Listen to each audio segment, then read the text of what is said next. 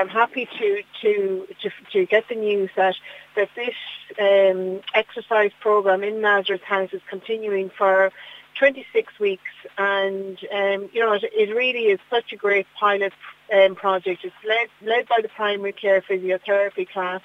The classes are designed to help reduce the risk of fall for older people, and for just helping them with their strength and improving balance. So 50 clients already had attended the program in Nazareth House. So it's very much a community-based program led by the Primary Care Physiotherapy team, and that's also due to start in Leitrim. And there is a waiting list for the program because there's such a level of interest in it. So an application for further funding was being prepared to ensure that similar programs could be rolled out in other communities as well. So it was, I suppose the news of it actually was just as a result of the delay in, due to Fórsa industrial action. But so the program is now up and running, and so the delay was just, we didn't get notification that the program was up and running due to the industrial action, but the industrial action has been lifted now.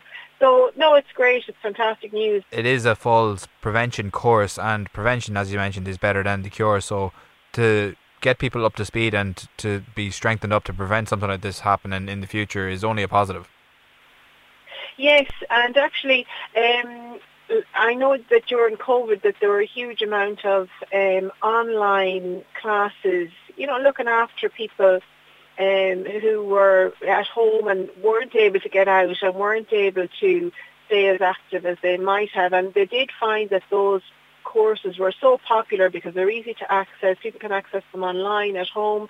They can do their exercises at home as well. So like anything like that supports people in their homes as well, it has to be welcomed, and it is good. It's great, and I do know that, and from speaking with other people who were keen that this continued, they were full of praise for the physiotherapy staff there, and it's a win-win for everyone. And then with the local sports partnerships will also be able to roll these programs out in the various communities as well. So look, it's good for everybody.